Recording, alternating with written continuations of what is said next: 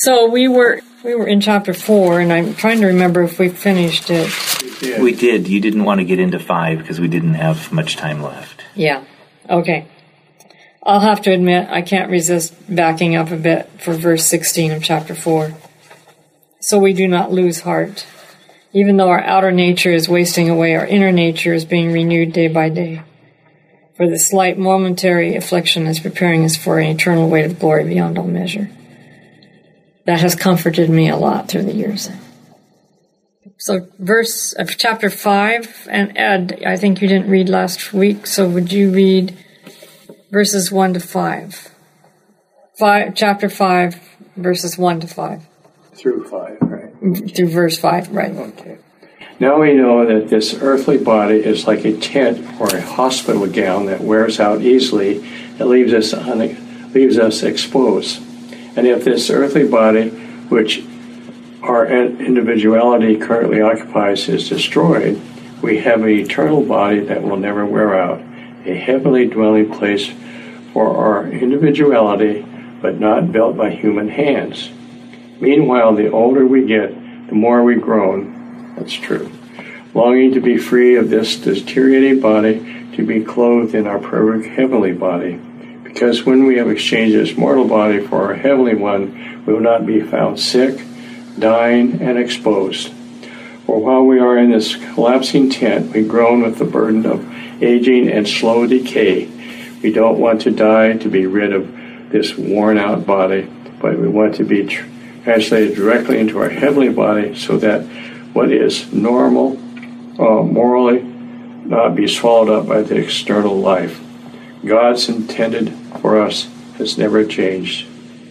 God's intention for us has never changed. He created us to live eternally, and for the first phase of our restoration has given us the Spirit to heal our minds, guaranteeing our future complete recreation.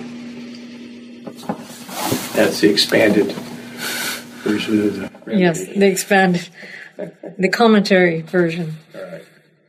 It's interesting that he uses the hospital gown. I wonder if I that's... thought so too. We are usually exposed in a hospital gown. Exactly. But it's consistent with his whole theme Healing. of sin being a disease. Yeah. So. Yeah. I just wonder if that's permissible by the tent, earthly tent. Yeah. And certainly, the way the Bedouins today use tents, they're intended to conceal. They're not intended to expose. But if they start wearing out, of course, they will expose what's going on. It strikes me that Paul understands God's will not just to forgive our sins, but to thoroughly get rid of our sins. And this is his work, not ours. But he wants to treat the whole person, in which, of course, fits Adventist theology of holism very well. And that verse 5, that God's intention for us has never changed, which is really nice. Yeah, that's his way of translating guarantee. Yeah. We weren't really designed for time or decay or pain or going through all suffering. This stuff. Yeah. I guess my cynical self is I just kind of wondering, I guess there's other worlds and creatures and stuff, so are they kind of enjoying this, watching this? This is getting to be too much, really. I don't think they enjoy it at all. Yeah, well, how much proof do they need? I mean, you look at history down through time, it's just... I guess part of it is it depends on who's proving what to whom. Yeah. I don't know that it's proving. I'm not sure that proving something is where we are, though I recognize that we suffer much like Job, who had to prove a point.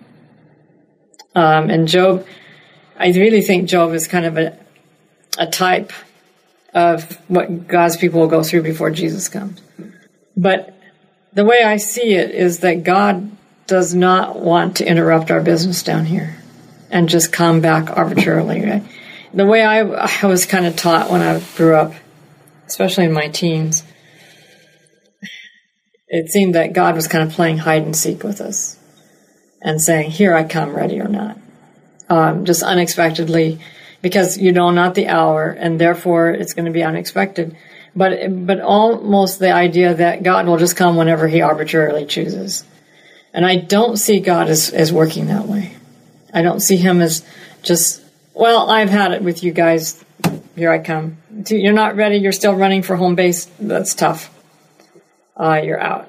I just have a hard time with that picture of God. And in fact, when I was in my early 20s, I wrote an article for Insight magazine in which I talked about that picture of God and tried to suggest something different, which basically is that in Revelation 14, you have the ripening of the grain and the ripening of the grapes.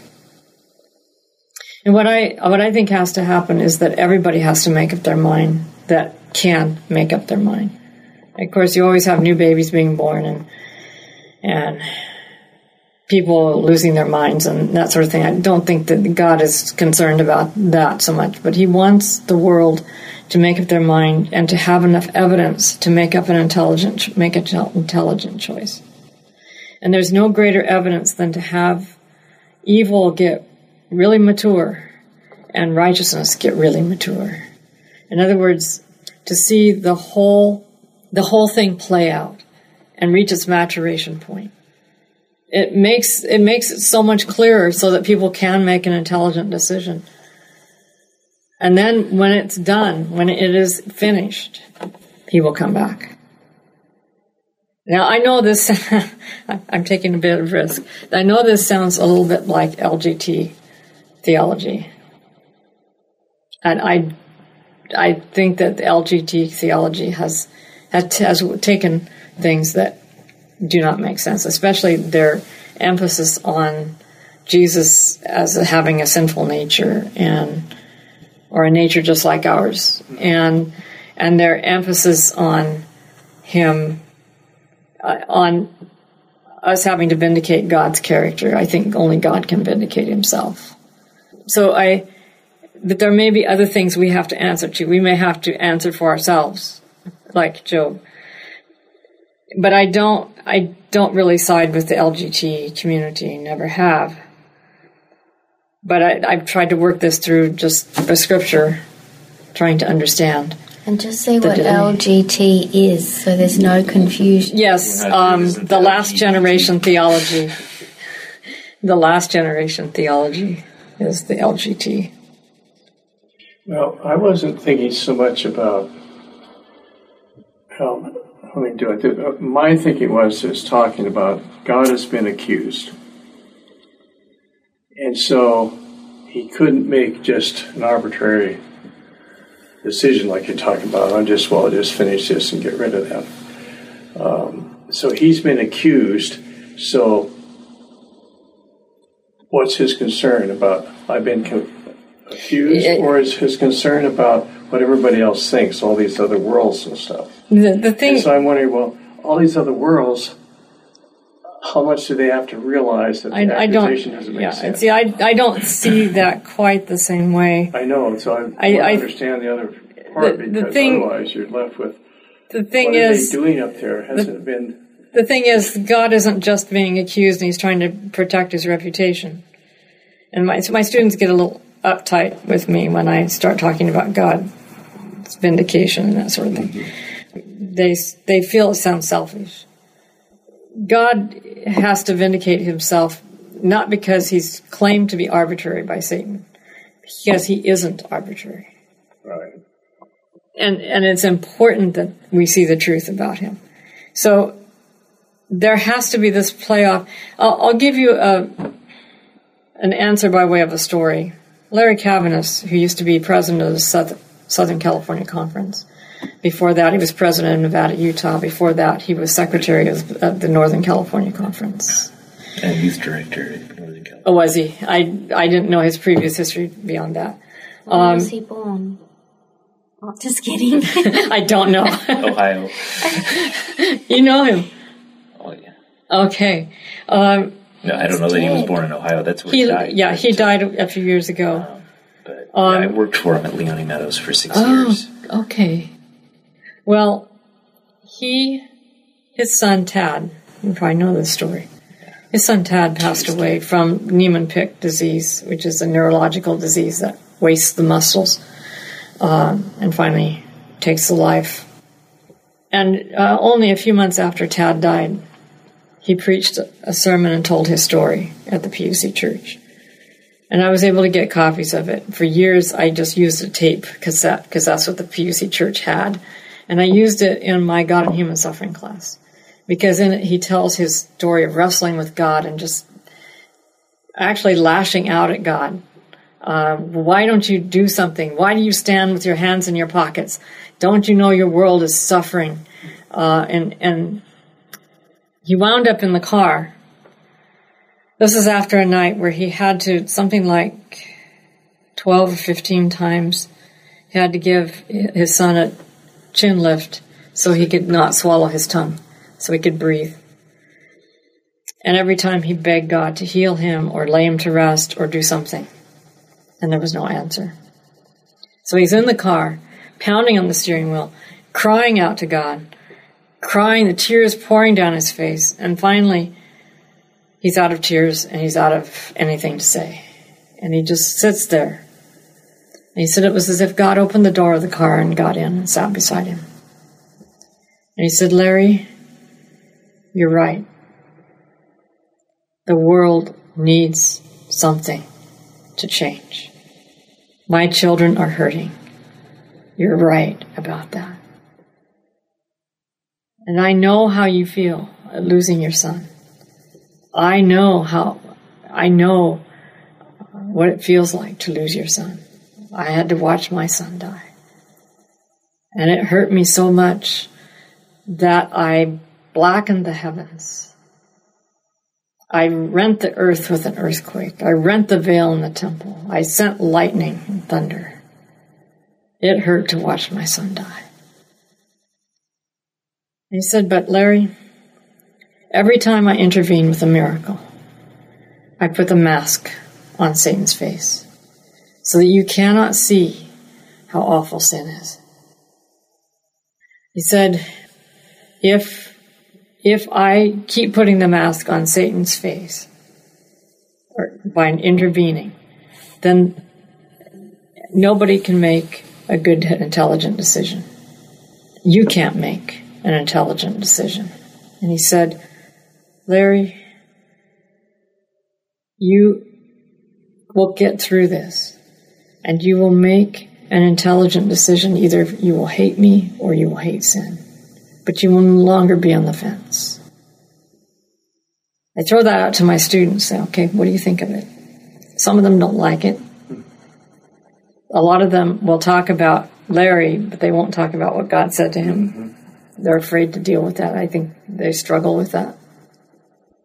We don't want to suffer, and we shun suffering like there's no tomorrow, or that there is a tomorrow. We don't like it. And I'm finding this to be very true in my own life. I'm really speaking to myself. It's hard for me to take that kind of news. And I think part of this whole process is remembering that there's actually more to this than just God vindicating his character. If the plan was once that the universe as a whole could see that he was right and Satan was wrong, and that at that point everything sinful would be simply just destroyed and we start over again, then that could have happened at the cross. Mm-hmm. But God doesn't want to just destroy everything. He wants to actually to restore. And so that is what's been going on since then. And I don't entirely understand what all's involved with needing to do that. But that is the last 2,000 years has been what's been making it possible for those of us who choose to love God and to hate sin to be able to actually then return. Yeah. My critical self, though, says, what about those that have not chosen? So you have a bigger number that are lost totally forever. No, I don't see it that way. I see that anybody who puts their trust in God and remains faithful to him is safe to save, even though they might not have reached the level of understanding that the final people will. It came to me last night. I was actually wrestling with this, and it came to me that when we get to heaven, there's going to be a lot of learning to do. And you think of the thief of the cross; he doesn't know very much. You think of the heathen who are going to be there; they don't know very much. There's going to have to be a lot of learning. And who better to educate than the people who have gone the full gamut of the process? Because this isn't a matter of getting a stamp. You can go to heaven. There's a process that involves the mind, and only those who would be happy in heaven, who would be able to grow up in heaven and learn all the things they need to know, can be there. So Satan's got a tremendous plan. If he's dulling people, being unable to make choices and to think things through, he's just trying to destroy the whole generation that we're teaching. Right. And it's not just in America or the West; it's happening in other countries. And have they blamed it on social media and digital media?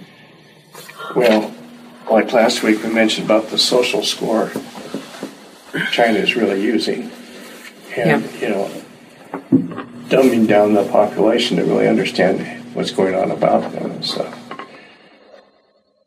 So I think I try to understand what you're saying about the reconstruction and the process, and I believe that too. It's just so hard to understand the process of reconstruction, because it appears as if it's just continuing growing darkness in the world. So that means whoever is saved. But and here's what I think God is. We have to look at God's plan in this thing. His plan is that when there's enough people that can witness to the light instead of the darkness, that light is going to shine so boldly and so clearly that the world can see both that dark and that light. Ever been to a jewelry store and seen how when you're looking at diamonds, do they have them on a white background? No. They have them on a pitch black background, because that really shows off the thing. So I see the same thing here, as far as you're saying, as the world gets darker and darker, that those who are following God will actually stand out further and further, and it just brings that contrast even more to the fore between. I have to realize, I have to remind myself daily, and I don't do a good job of that daily part, but I have to remind myself when I get really down on my students that I'm really dealing with a handful of students. I'm not dealing with all my students. A lot of my students are engaged and eager and they want to do well. They want to do what is right. I think too. Most of them are good kids. They really are. Yeah. It's just that the ones that didn't do well before are just more overt and lying more and cheating more and all of that. They're the ones that make trouble at the end. I remember when I announced that cheating was getting really bad here on campus and what was going on, and I had students looking at me in horror. They would never do that, kind of thing. It isn't a total lost cause. It sounds like it. Because we chafe under some of the problems we have. Just that the research is just showing such big numbers. It is. Anxiety and fear, suicide, anxiety and fear on the campuses since 85 jumped 60%. It's not related to more studies or fear about studies and that sort of things. It's all the other stuff in the world. Right. And that's a huge jump. And we're told in the Bible, the heart's failing them for fear. And the 20 to 30-year-olds now, we know that their generation will live at a less standard of living than the current generations. They cannot make enough money to pay their debts. And the decision-making that they're making isn't helping them to make a living. And the cost of living is so out of whack. Oh, it's terrible. And, all across this country, it's just... I went to buy a prescription recently, the copay had doubled. Yeah. I was like, what? So I can understand then why the devil wants to keep us so discouraged and confused and unknown and struggling with God and questioning, what are you doing up there? But, yeah, fortunately, he's giving us Holy Spirit information to help us out. Well, we got through one paragraph. What was the time already? I didn't give my theory about Go ahead. the world. Oh, well, I don't think God's depending on us. I mean, yes, he's given us a commission to preach the gospel, but ultimately I don't think we are the touch and go reason why Jesus doesn't come back. I think we're part of it, and I think the whole perspective of the world, of recreation, like you mentioned, is part of that. And when I studied human geography at my first year at university in Australia, it was in 1990, and I remember we were looking at projected reports from secular, worldview, projected that the Earth would run out of resources by the year 2015, and there would be wars over water and this. So I remember thinking, in my lifetime that this was going to take place. And I started to, I guess, develop a perspective from studying at a secular institution that, yes, the world would come to an end, even through seemingly natural causes, and that this was part of God showing the consequences or effects of sin is self-destruction. Yes. And God knows that we're part of this, and and I don't think he throws us out there to suffering. Yes, we taste suffering, but I feel like following Jesus Christ, we have an abundance of blessing and goodness that flows to us. That kind of it helps us deal with those difficulties of life, which is indicated in the fact that 2015 has come and gone, and we're not quite running out of water. Yes. But every year it gets worse. This is the time of fulfillment of all things. I think it's going to show that this world, this is what humans in their sinful state and Satan has led this world is complete destruction. I agree. And that's why the Bible says in Matthew, woe to those who are living in that time, because it's a terrible time. Yes. The thing that I have to, I've been going up and down the hill a lot, giving me a lot of time with nothing to do but steer the car. And press the pedals. Hopefully. Hopefully I'm pressing the pedals right at the right time. But I've been nurturing my emotional intelligence by playing music that comforts me, because with my mom facing the end of her life and all the things going on in my life, it's helpful. So I've been playing some old hymns that have been sung by Merrill Wilson. I don't know if you know Merrill. Not personally. She was raised in Australia. She had a very difficult upbringing, which I won't go into, but she cut 3 records back in the day when you had 33 and a third RPM records. She cut 3 of them. I had one of them, and I had an old style cassette tape that I originally had a player for, but I ended up having to give all that away. She gave me, without charging me a dime, all 3 of those on CD. Mm-hmm. Her son, Bob Wilson, who works in the coffee center and mailroom, made CDs off of those records for other people, and she gave me a set. And they're mostly songs that are comforting and sustaining and upbuilding and nurturing and all those things. So I've been playing those as I go back and forth, especially after I'm done and I breathe a heavy-hearted sigh and start up the hill. I put one of those on and listen to it. And I have to do that. I have to be deliberate about and intentional about nurturing my inward body that is wasting. I mean, my outward body is wasting away.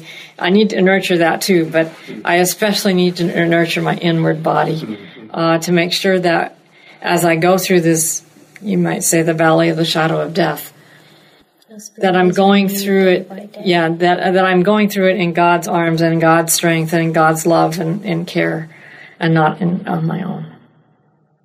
Otherwise, I'll just harden myself and cause all kinds of damage to doing that. So it's been very comforting and very sustaining to do that. And sometimes I put Wintley Phipps on. There's a song he's written called Always, and that I really like. And it's on the CD I have in my car. That's a beautiful testimony, Jean. So let's close with that. Dear God, we thank you that as the world deepens in tragedy and sorrow and immorality and decadence and darkness, that you are the light of our lives. You are our constant when everything around us is changing. Help us not to forsake that light or look away from it even for a moment, but to keep our eyes fixed on it and on you. We thank you for this in Jesus' name. Amen. Amen.